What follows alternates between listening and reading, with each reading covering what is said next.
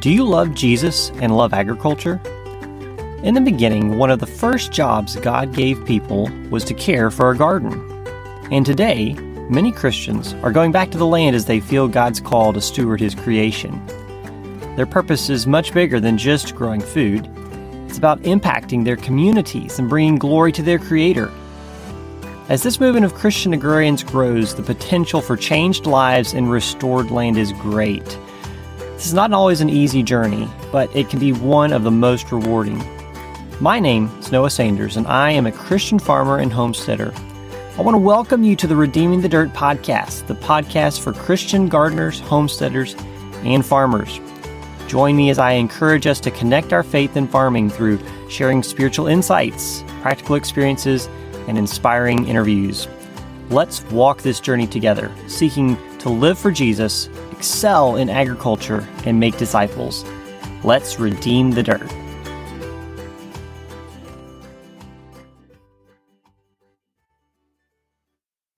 Welcome to the Redeeming the Dirt podcast. I'm your host, Noah Sanders, and this week, I'm excited to share with you a Farming God's Way episode.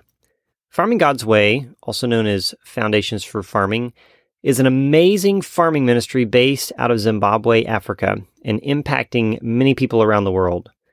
They focus on teaching very simple agricultural principles based in God's Word, the heart of Jesus, and God's creation. Their teaching and influence are aimed at helping the last, the least, and the lost. And I came across them several years ago and have been greatly impacted by their heart and simple yet impressive agricultural results. I've been blessed to be able to go and visit some of the folks at Farming God's Way and Foundations for Farming over in Zimbabwe several times, and would love to have taken some of you with me to go just see and hear their heart. But instead, I've been given generous permission from them to be able to share with you some episodes from a Farming God's Way radio series that they produced several years ago that was originally aired on Trans World Radio.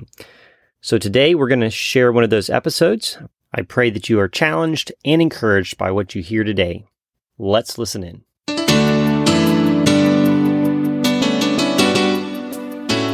Welcome to Farming God's Way, brought to you by Trans World Radio in conjunction with Farming God's Way. This program aims to teach sustainable and profitable farming methods by returning to the Word of God and implementing His ways in all that we do. It is Farming God's Way. I am Joseph Dlamini, and together with Craig Dill, we have the privilege of introducing our new program. Hello, Craig. Hello, Joseph. We have with us today a very special friend, an anointed man of God, Brian Oldreive, who is the founder of Farming God's Way. Welcome, Brian. Thank you, Craig and Joseph. It's a pleasure to be here. Brian was and still is one of Zimbabwe's most gifted commercial farmers. He holds numerous awards and records for Zimbabwean agriculture, including the record field maize yield of nearly 14 tons per hectare. However, Brian is a very humble man who attributes all his success to the glory of God. Over the years, Brian's close walk with the Lord over the last 2 decades has resulted in the birth of Farming God's Way. This direct revelation from God is a sustainable system of agriculture based on using God's principles to farm for profit. Furthermore, the Lord has placed a desire in Brian's heart to transfer Farming God's Way to the rural peasant farmers all over Africa. Brian's vision and heart for the poor people of Africa has inspired many nations to explore and implement Farming God's Way. Yes, it's been really remarkable. Brian, once again, it is our absolute privilege to be able to sit and talk with you as you share your heart with us today. So, Brian, tell me, to begin with, what is your background and how did this all begin? It all began way back in 1962 when I left school. I left school and I went tobacco farming. And I farmed tobacco for nearly 20 years. And in that process, I learned a lot about the way to think in farming, and it was a great experience. I enjoyed growing tobacco. And then my wife and I were converted to the Lord Jesus Christ. We received Him as our Savior in November 1978. And I had a real conscience about growing tobacco because I realized I was growing poison for hundreds of thousands of people. And one night I couldn't sleep. In the middle of the night, I took out my Bible, not long after our conversion, and I read there the scripture for the day was from 1 Corinthians 10:31. And there it says, "Whatsoever ye do, do all to the glory of God." And I realized I wasn't glorifying God because I knew I was growing poison for so many people. So in the middle of the night, I promised God I'd never grow another leaf of tobacco. And this started a whole process of how I entered into growing food. And it was a great trial because God had to sort us out. Basically, God can't use very ambitious, proud young people. And I was very ambitious and very proud. And instead of being blessed, we both thought, oh, we get really blessed if we grow food instead of tobacco. But God was wanting to test us, and he was wanting to prepare us for what was to come. So we had 2 terrible droughts, and we lost a lot of money. And the bank inspectors came and said, if you continue to grow foodstuffs, then we'll have to close you down on the Sandveld Farm, low rainfall area. But if you grow tobacco, it'll be fine. And I said to the bank inspector, no, I promised God I'd never grow another leaf of tobacco. So then he took me forward to the big board of governors of the bank in Harare. And again, the same procedure went. And I had to say to the board of governors, I've promised God I'd never grow another leaf of tobacco. And so they said I was very responsible because I have a wife and 5 children, all born in Zimbabwe. And I had to clothe and educate and feed them and look after them. And they said, you're very silly because now you're going to lose your livelihood. And they tried to get me to change my mind. Anyway, I decided to trust God. And I gave it up and we lost everything. And that was a wonderful time in our lives. It taught us to trust him implicitly. We also lost a lot of our reputation and status, and it was a very humbling time. And we couldn't get a job for a while. And then eventually we got a job managing a farm in Matepetepa, north of Harare, about 145 kilometers north of Harare. And they promised they wouldn't grow tobacco, not through any conscientious reasons. And so we went to this farm, and this farm was also in financial trouble. And I had to start this new scene, and I looked at what they were doing, and I noticed that they were ploughing very deeply with huge plough rams and these big drag ploughs. And the soil had collapsed from burning off all the crop residues every year and the soil inversion. We're bringing up big footballs of clods. And so we had to break those down with 2 harrowings and 2 rollings at least, very expensive. The soil structure was breaking down, the water was running off the surface and the soil was washing away. Our costs were rising and our yields were going down. We're going out of business. So it was a very serious situation. And so I had to pray to God because we needed the job. We needed to steward that farm. And that's how God started to introduce us to Farming God's Way. It came from a knowledge that I'd heard about the zero tillage that had started in the Great Dust Bowl of Texas in the 1930s, and then it spread through into Europe from America and into other countries like South America and Australia. And they introduced it into Africa in the early 70s. Now, this whole drama was taking place in the early 80s. And so when I started to try and implement the system, I went to ask the research community, how can we do this zero tillage? And they said, we tried it in the early 70s, 10 years before, and it doesn't work. It's not feasible for our region. So I felt so desperate. God gave me faith that I had to try this. And so we started with a small piece. But God also showed us through his word and encouraged us. In Romans chapter 1, verses 18 to 22, God in effect says there that if we look at God's natural creation, we're without excuse. There must be a God. And we also see his nature, which means his ways. So I went out and I looked at God's natural creation. So Brian, what you're saying then, one of the basic principles of Farming God's Way is revolving around the fact that you've looked at God's natural creation and you follow his ways. So what did you see when you looked at nature?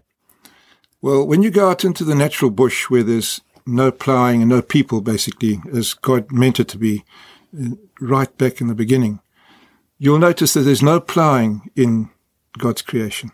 God didn't mean for the soil to be inverted. or deeply inverted.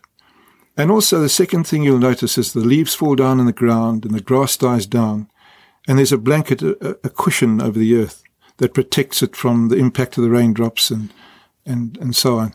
And that's God's blanket, we call it. It's a very important part of the whole system. And once you had this revealed to you, you were also had it revealed to you through the Bible, the two biblical keys. You call them absolute laws of the Bible, of the first one being faithfulness and stewardship, and the second one giving to receive. Could you expand on those a bit? Yes. We search the Bible to find out why is Africa the poorest continent on earth getting poorer. And so when I've looked through the scriptures, there are many scriptures that apply to farming God's way, but two of the most important ones that apply to us comes from the parable of the talents. Basically, if you're faithful little, God will add to us.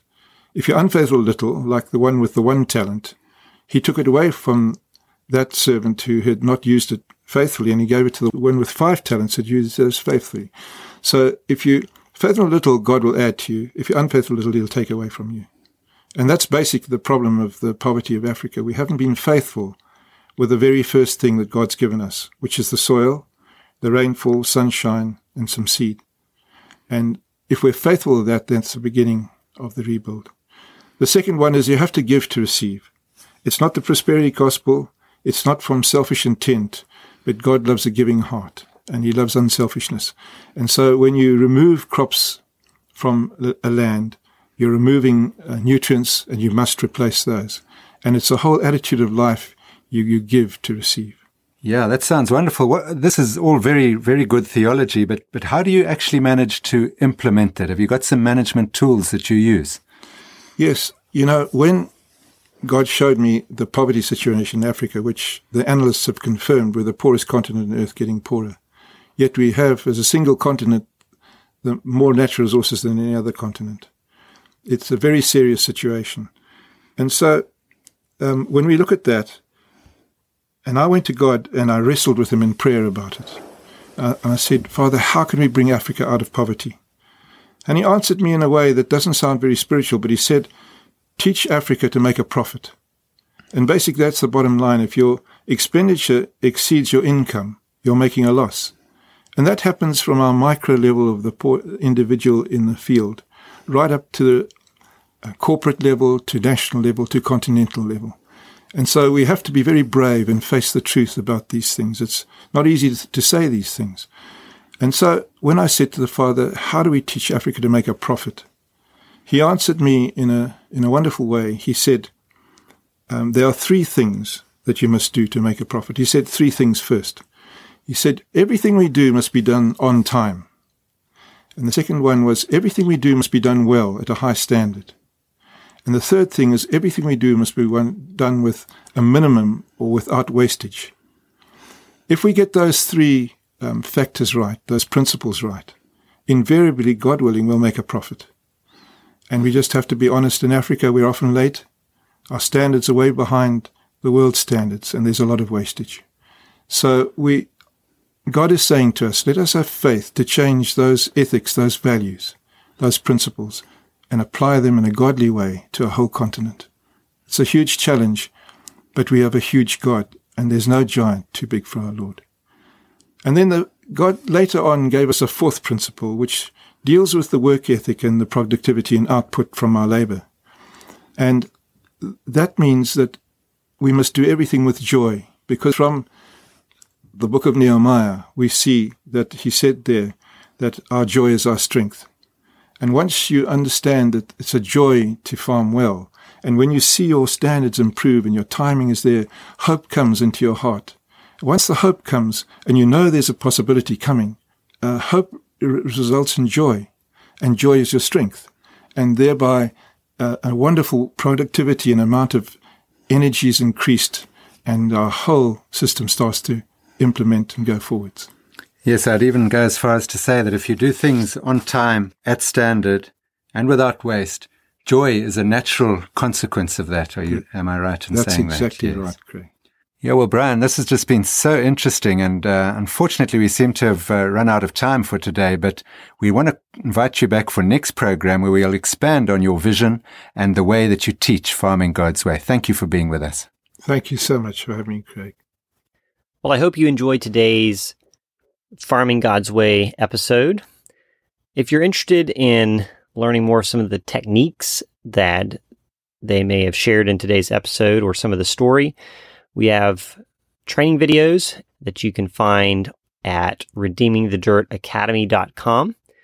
If you would like to support the work that Foundations for Farming is doing in Zimbabwe, you can do so through their partnership with Crown Financial Ministries called I Was Hungry. You can go to iwashungry.net and learn about the amazing program that they've put together where they bring in 30 people from a community and disciple them for 2 weeks in faith, farming, finances, and family, and read and listen to some of the amazing testimonies from the people that they have impacted.